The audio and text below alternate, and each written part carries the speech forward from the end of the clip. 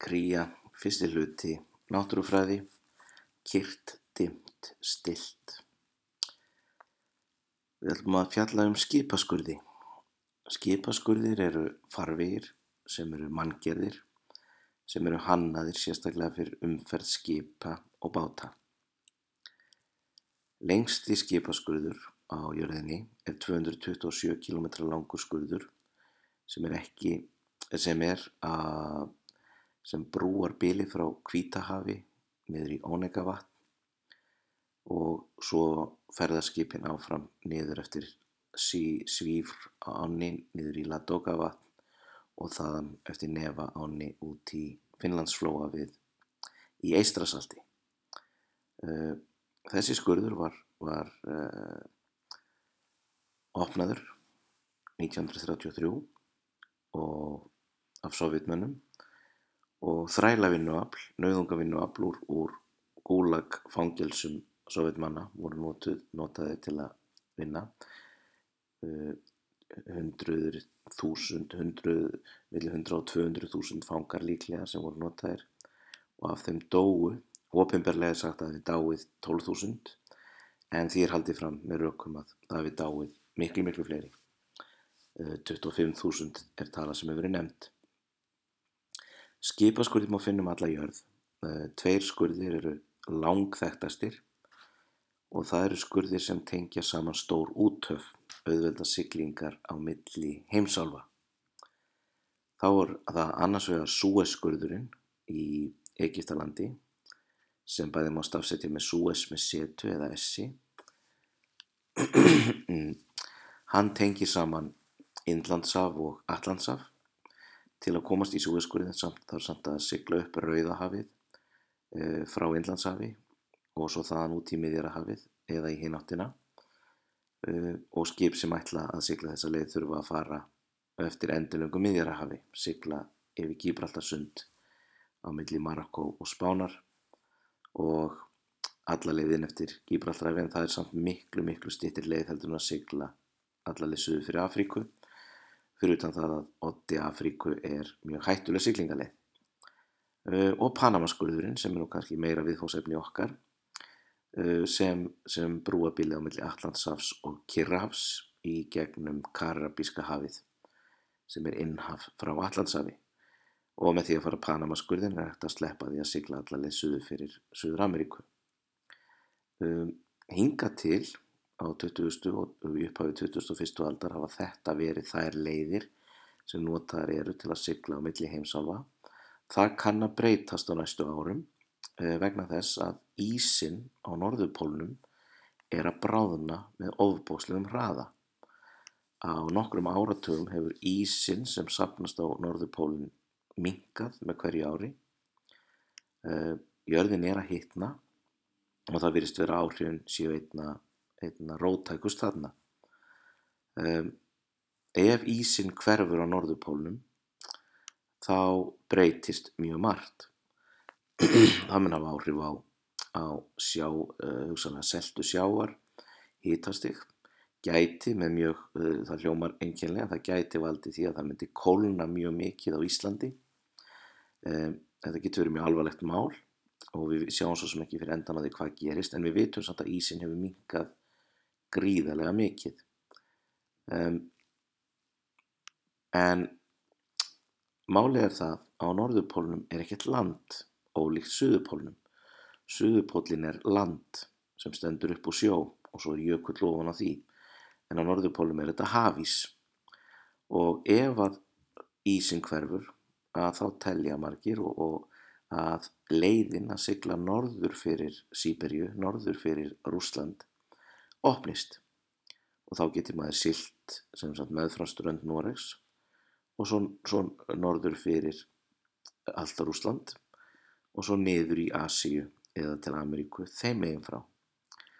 Og svo fyrir nokkrum árum þá kom kínverskur athafnamaður til Íslands, Huang Nubo, og vildi kaupa töluvert stórt landsvæði á Norðausturlandi og ýmsir héldu því fram að það sem vakti fyrir honum og í raun og veru kínverskum stjórnvöldum í gegnum hann væri að menn væri farnir að horfa til þessara nýju mögulegu siglingaleiðar og vildu tryggja sér aðstöðu á Íslandi, því á Íslandi verið hægt að búa til umskipunarhöfn, þar sem hægt verið að sigla risa flutningaskipum til þessara hafnar og svo farið minni flutningaskip frá þeirri höfn til svæða í Evrópu eða Ameríku, vesturstrandar Ameríku, austurstrandar Ameríku segi ég. Hvað sem til í þessu, þá mögulegt að verði mikla breytingar á siglingaleiðum á næstu árum. Það ekki tilviljun að borgir hafa í sögulegu tilliti risið við ár. Bæði hafa menn sótt næringu í árnar, menn hafa sótt vatn í árnar, en menn hafa líka ferðast eftir ánum. Og ár voru flutningaæðar mannkyns í árþúsundir. Einn vandi við að ferðast eftir ám að ár beygja. Þú finnur sjaldan á sem rennur beint.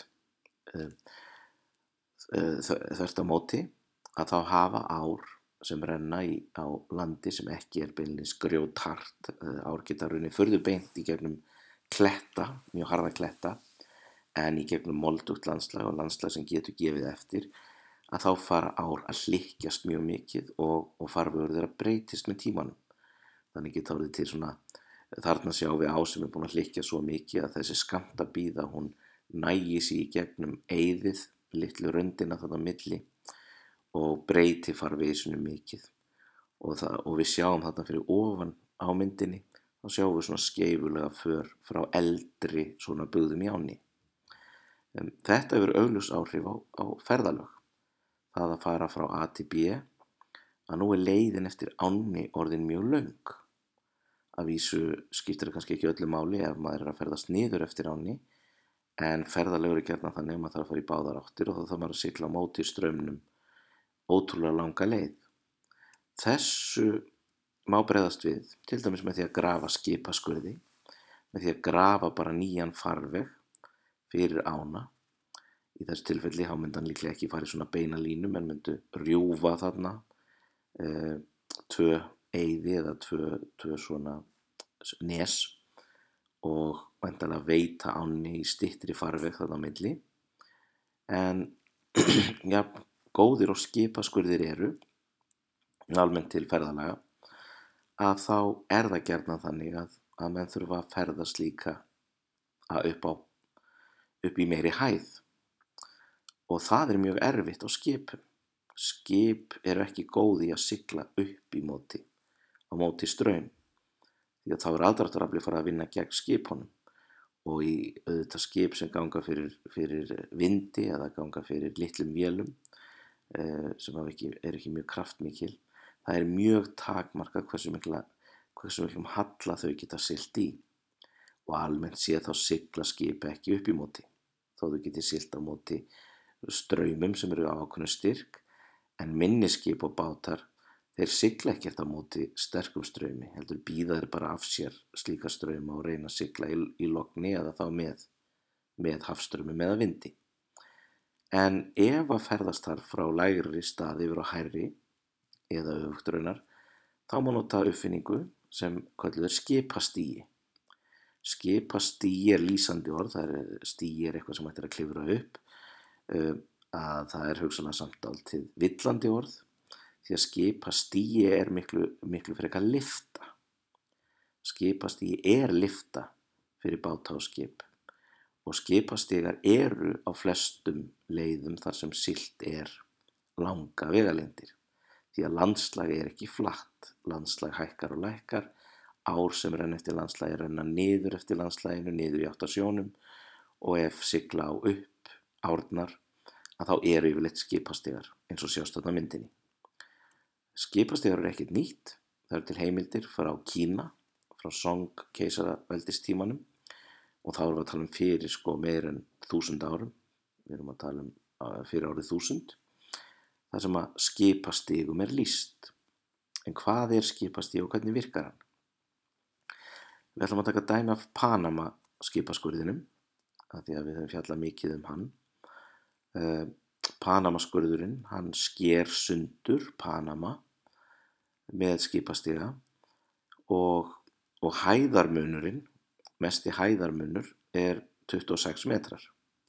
Þannig að skipin myndu í raun og veru þurfa að sigla upp 26 metra brekku og niður 26 metra brekku hinum megin til að fara út í Kyrrahafið úr Atlantshafinu, eða öfugt.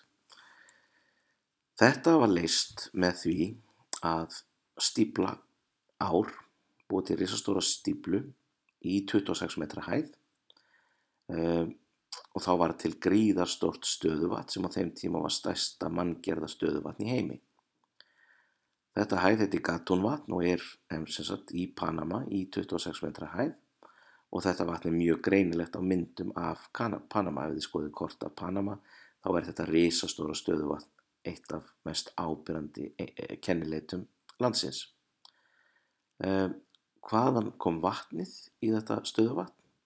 Jú, Panama er hálent að sumu leyti, það eru háfjöll þarna í kring, þannig að þetta er vatn sem kemur úr fjöllunum. Þetta er snjór eða úrkoma eða rigning sem safnast í fjöllin, og fjöll eru þannig gerð að þau skila vatni niður á lægra landsvæði, þannig að þetta er vatn sem er safnað úr fjöllunum, og það er rigningin og úrkoman sem viðheldur því að það sé vatn í þessu Gatún vatni sem að Panama skurðurinn byggir á. Síðan voru byggðir 3 skipastígar hvorum megin, 6 allt í allt. Það standa yfir framkvæmdir og hafa staðið yfir framkvæmdir við að fjölga og stækka, en svona þetta er upphaflega útlitið.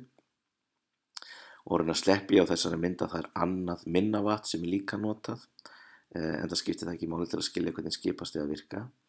En þetta er svona, þarna sést af hverju þetta kallast skipastígi, því að það verður svona tröppugangur upp og niður úr 26 metra hæð.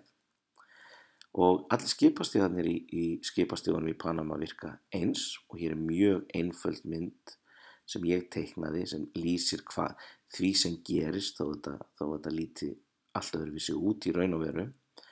Þá virkar þetta þannig að það eru hólf. Skip geta siglt inn í þessi hólf, og hversu stór hólfin er stjórna því hversu stór skip geta farið skipastígan. Þessi hólf eru farin að þurfa að vera mjög, mjög stór vegna þess að stærstu flutningaskip í heiminum í dag eru gríðarlega stór, miklu stærri en menn gátu ímynda sér að skip yrðu. Og þetta byrjar þannig að skipið siglir inn í svona hólf. Það er fest við báða bakkana, yfirleitt við faratæki sem geta hreyfst, sem halda skipunum stöðugum svo þau rekist ekki utan í hólfin. Hólfin loka á alla kanta, þetta eru vatnsheld hólf. Og svo er vatni, eins og í þessu tilfelli, þessi skipið vill fara niður. Það eru vatni einfaldlega hleypt úr efra hólfinu niður í neðra hólfið. Og þegar það gerist, þá hækkar vatnsyfirborðið í neðra hólfinu, það lækkar í efra hólfinu, þar til að vatnsyfirborðið eru jafnt báðum megin. Í allra efsta hólfinu þá lækkar kannski vatnsyfirborðið þar ekki mikið, en það hækkar bara þá þeim meira í neðra. Þegar að yfirborðið báðum megin við dyrnar eða skilrúmið er orðið jafnt, þá er hægt að opna og sigla í gegn. Og nákvæmlega eins er farið tilbaka. Og hér sjáum við myndir af svona hólfi, og það er ekki tilviljun hvernig dyrnar eru svona á ská, og þetta er lögun sem er þekkt því að þessi lögun getur borið mikinn þunga.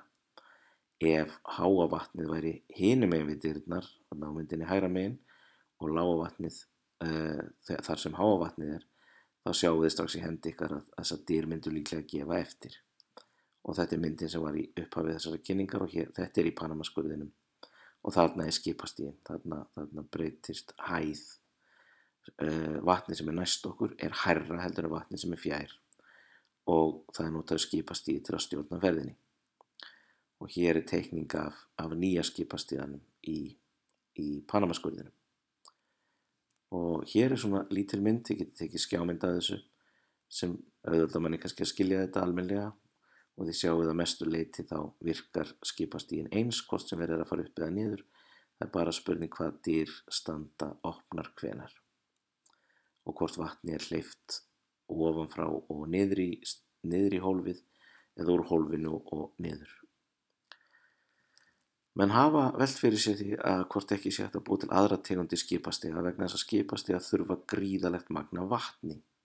Og þó við Íslendingar séum dálítið vanir því að maður hafi næstum ótakmarkað vatn, að þá vatn mjög víða af skornum skammti og auk þess sem skipastigar það tekur tíma að nota það tekur svona hólf fyllist þó það flæði gríðarlegt magn af vatni á hverri sekúndu, að þá getur tekið 8, 9, 10 mínútur að fylla hólf, og að fara frá Atlantshafi eða Karabíska hafinu yfir í Kyrrahaf í gegnum Panamaskurðinn, það getur tekið 8 til 10 til 12 klukkutíma.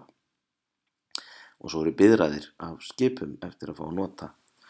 Á 18. öld kom fram ný hugmynd og hún var býsna snjöll, og hún var svo að nota hreinlega lyftur, að búa einfaldlega til kassa sem að myndi fljóta í raun og veru í vatni með búnaði, þannig að maður geti lyft þessum kassa upp og niður. Þannig að skip myndi sigla hér inn í kassan í gegnum dyrnar sem merktar eru með C, eru svo inn í kassanum, hann er merktur með A á myndinni, svo er kassin lækkaður og svo eru dyr sem merktar eru D opnaðar og skipið siglir út. Og þetta er kallaður caisson skipastigi, og caisson þýðir kistill eða kista á frönsku, og þetta virkar svona, þú siglir inn í kistuna, það er smá vatn í kistunni, svo er kistan látin síga og opnað og þú siglir út og svo bara í hina áttina upp. Þetta myndi spara gríðarlegt magn af vatni, því eina vatni sem er nú verið til spillis er vatni sem er inn í kassanum sem skipið flýtur á, og það er frekar lítið. Þú getur geymt megnið af vatninu sem er þannig í stóra geyminum. Og þá þetta þýddi leið þú gast farið miklu lengri vegalengdir upp og niður. Svo miklu lengri að það var búið að reikna það út að það var rétt að nota 1 svona stiga í staðinn fyrir 7 hefðbundna. Þið finnið ekki svona stiga í notkun vegna þess að strax á sömu öld og þetta var fundið upp 1799, árið 1799, þá var hópur af fjárfestum, mennum sem voru að fjárfesta í þessari tækni. Þeir voru að prófa tækið, fá að sjá hvernig það virkaði. Þetta bilaði og þeir voru næstu í dauðir því að kassin, hann auðvitað þarf að vera þéttur því að hann sprautast vatnið inn í hann, og þeir höfðu lokast hann inni og höfðu næstu í kafnað til bana. Það var byggður annar stigi eftir það en svo var það búið. En hvernig má þá minnka sóun á vatninu? Hvernig má minnka þessi hólf eru gríða stór? Hólf sem tekur stórt flutningaskip fullt af vatni, það er gríðarlegt magn af vatni sem fer úr farveginum niður og burt. Sumstaðar neyðast menn til að grípa til þess að dæla vatninu tilbaka. Þannig að skipið siglir bara inn í hólfið og svo er vatninu bara dælt úr hólfinu og upp aftur. Þetta kemur að gagni þar sem menn hafa takmarkað vatn og þeir þurfa hreinlega að endurvinna vatnið svona, en gallar eru að þetta kostar auðvitað.